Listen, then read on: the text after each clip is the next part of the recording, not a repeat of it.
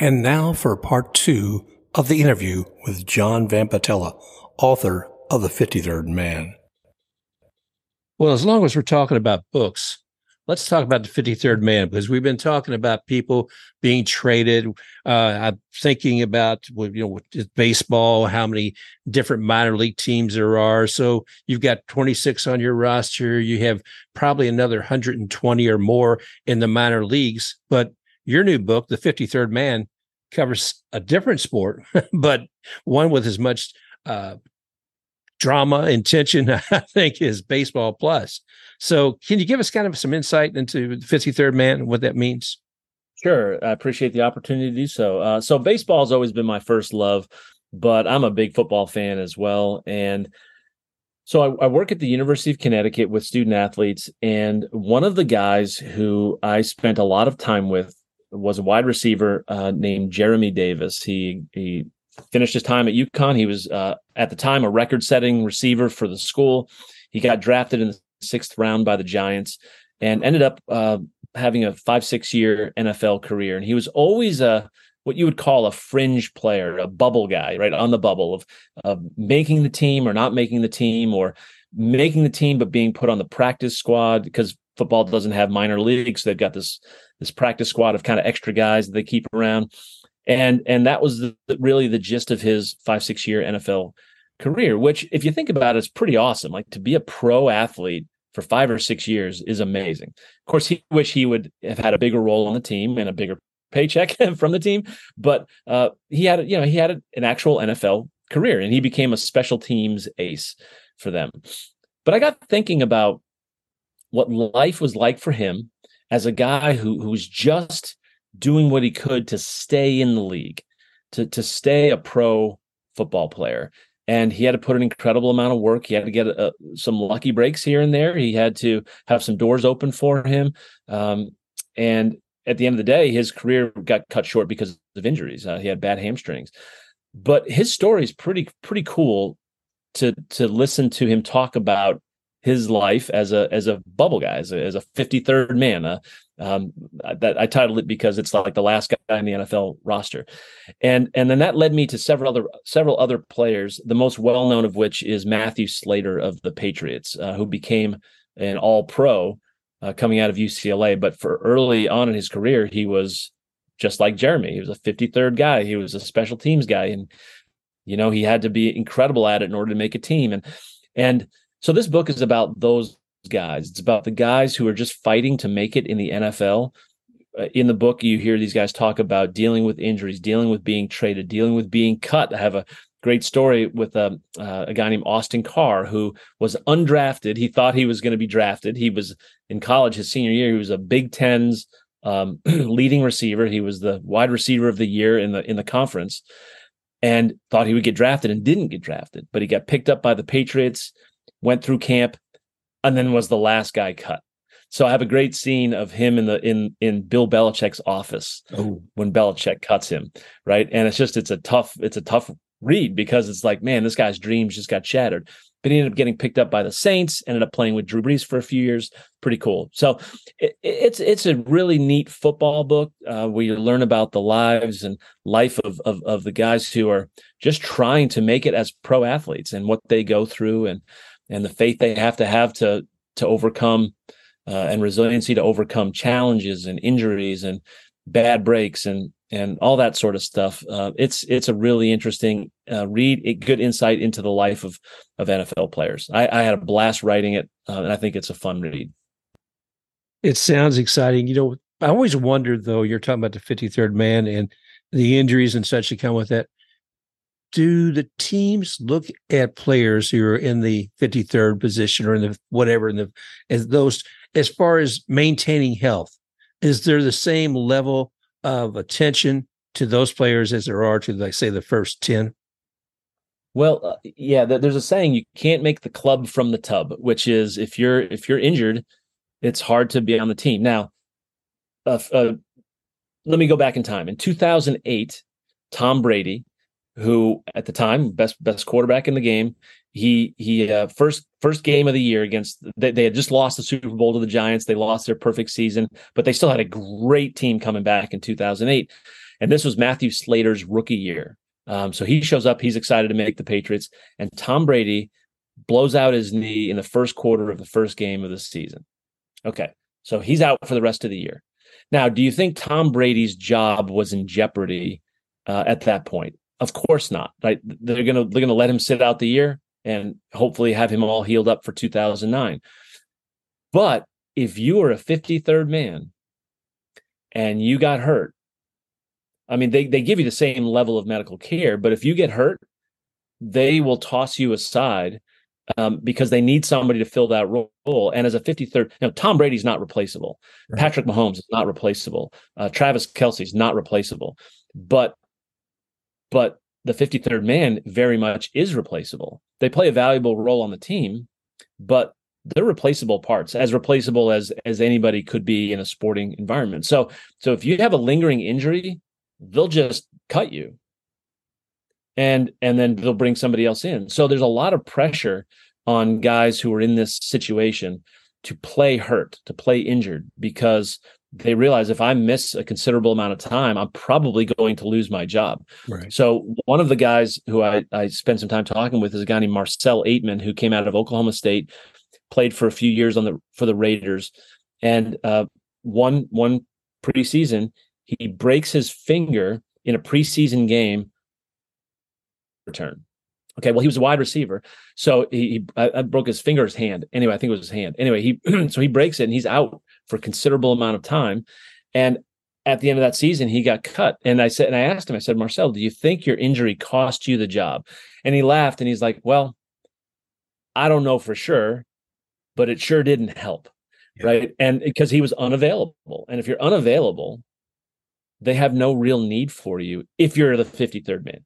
The Tom Brady's, the Patrick Mahomes, they'll wait for you, no problem. But for 53rd man, there's a lot of pressure. So interesting story about that. Jeremy Davis playing with the Giants, his lingering issue was hamstring issues. And one time he was with the Giants, he had a hamstring issue, and he went in the trainer's room, and Tom Coughlin, who was the coach at the time, said, "What are you doing in there?" And he was afraid to tell him he was hurt. And Coughlin was basically saying, I better not see you in there. And so Jeremy said, from that point on, unless I had a serious injury, I was never going to go into the trainer's room again. Wow. I was just going to deal with my injuries on my own. And I'm like, boy, what pressure to have to deal with because you fear you're going to get cut, right? No guaranteed contracts. It's a much different animal than baseball, for example. You talk about faith, too, being a part of the process, or maybe it's the wrong word. How does faith intervene for them in their lives? How does that something that helps get them through this process? Well, of course, a lot of players don't really have much by way of religious faith, and that's fine. But for some of these guys, it's a really important part of who they are. Matthew Slater, for example, is one of those guys who grew up in a strong Christian home. His father, Jackie Slater, NFL Hall of Famer, raised him in a Christian family. And so for him, his faith has always been an important part of just his understanding of what it means to be human, what it means to be a man. And so whether he was going through struggles at UCLA or challenges in the pros, he would just say, I have to trust God with this. And it certainly for guys who are believers, I'll use that word, their faith is really so helpful. It helps them get through the hard times, and it gives them something to celebrate when things are going well. I know that everybody who's listening to you, everyone who's listening to us right now, has gone through hard things. Yeah, it could be a family thing. We just lost a family member recently. We were just at a funeral. It's super hard, right? You lose jobs, you lose loved ones, you go through financial struggles, whatever, and then it's like, how are you going to get through that? And for these guys, not for all of them, but for some of the guys I highlight in the book, they really, really trust that God has a plan for them, and that it really does give them a sense of peace and contentment in the midst of trials and struggles and challenges. And you notice it, you notice the difference between people who are constantly stressed out while dealing with the same things that these other guys are, Right. versus guys who can walk through those situations with a sense of peace and confidence and contentment. And it's really because of their faith. Yeah, I have to believe that with that faith, it it allows their imagination, their faith to break beyond what seems apparent for so many other people. The imagination being that this moment that I see right now, there's something beyond it. And if you put that, I know in your hands, God, that sort of thing, as far as approach to it, that there has to be a relief off of the shoulders and just attention to what needs to be done to get there. So, well, I'm glad to hear Yep. that. I've seen, like yourself, I've seen folks from both sides of that. There you see one person who's stressed to that degree, and another one says, "Well, I put it in God's hands. I'm going to go ahead and do the work that I need to do, and after that, that's it. We'll make it work." Yep. Yep. That's exactly how these guys approach it. They're like, you know what? There's a reason for this. And maybe God's got something to teach me through it. I mean, just on a different level, this is not a sports issue, but my youngest daughter was diagnosed 2 days before her freshman year of high school with, we may have talked about this in the past, with type 1 diabetes. And, Yeah. and it threw her into this world and threw us into this world of uncertainty. And how are we supposed to handle this? And we knew nothing about diabetes, and it's a terrible, awful condition to have. And if managed correctly, a person can live and do all kinds of things like everybody else can do. But if it's not managed well, it'll kill you, or it'll certainly give you serious harm. And so we were put in the same kind of position. How are we going to go on an everyday basis, dealing with the fact that our daughter had type 1 diabetes? And it came back to the faith question as well. Are we going to trust God with this? Are we going to believe that God has a plan for us, for her, in this moment? And more remarkably than my wife and I having that is seeing how my daughter reacted to this. And from day one, she put it in God's hands and was like, look, if this is what is in store for me, then I'll trust God with it, and I'll live with it. And she was 13 years old when she was diagnosed. I'm like, this 13-year-old kid. So honestly, my daughter's been an incredible inspiration for me to know how to handle hardship. It's been a pretty. I don't wish she had it. No, don't get me wrong. No, I wish she did not have type 1 diabetes. But seeing her deal with it, and seeing her, I'll use the phrase, walk with God in this, has been incredible for me as a dad to watch her. She's a remarkable person, but that's. Some of these athletes don't have diabetes, but they suffer a torn ACL or whatever, like all kinds of things. And they have to ask themselves the same question. The easy question is, why me? Like, why do I have to go through it? And what people who really have strong faith typically ask is, all right, God, like, what are you trying to do in my life and through my life, given this thing that I now have? Yeah. And so it's just a different way of viewing it. And, for some of these guys, it's been the anchor that's held them together in their pro career. Wow. Well, thank you, John, for sharing so much in the personal stories, and kudos to you and your family, man. That's, I say, a very, very difficult time, and nobody ever wishes for those things, but how people face these things, it can strengthen them, and should be proud of your daughter as well. Geez, they had that kind of mindset and faith to take her there. So, God bless you and your family. And I won't say God bless your Red Sox. That's where I draw the line. I won't go that far. That's where we got to cut it off. Well, I appreciate that, Mark. It's been a journey. Everyone's got their own stuff. That's our stuff, and it's been neat to walk through it with her. It's been a whole family issue, right? Like, because it's not just my daughter Julia that's had to deal with it. It's everyone's been a part of the team to help her with it, especially years ago when she was first diagnosed and we had a lot more of our kids at home. Now they're all grown and gone, but it's still a team effort. And I think it's brought us together as a family. So again, I don't wish she had it, but there have been some tangible blessings that have come as a result. Certainly hasn't helped my Red Sox, which is a bummer. But and your Rays, by the way, when they started off this year, I was looking at a record-setting Oh season, yeah. and yeah, what's happened? What's I been don't going know, on brother. I with was looking them? at that big 100 plus number. I was funny. I had Matt Germain on here, and I think I said 102. I think he said 108. And my gosh, where did those guys find a basement in July? I saw one number somewhere in the middle of all that they won 6 and lost 16 in a stretch, and I was like, is there a reason they could just get a shovel, dig it out, and Tropicana Field and build that hole? Because the bats went silent. I mean, there's injuries. Everybody has injuries. So I'm always like, yeah. Anybody else has injuries, I just kind of blow them off because we did as well. And jeez, I don't know. I mean, the bats are starting to warm up a bit, but the injuries are still there. Shane McClanahan pitched like crap the other day and had something with his forearm. Tyler Glass now had something with his back the other day, and I'm just like, can it get any more interesting than this? I really Right, hope not, but right, we'll see. And again, I salute the Orioles and all that they're doing.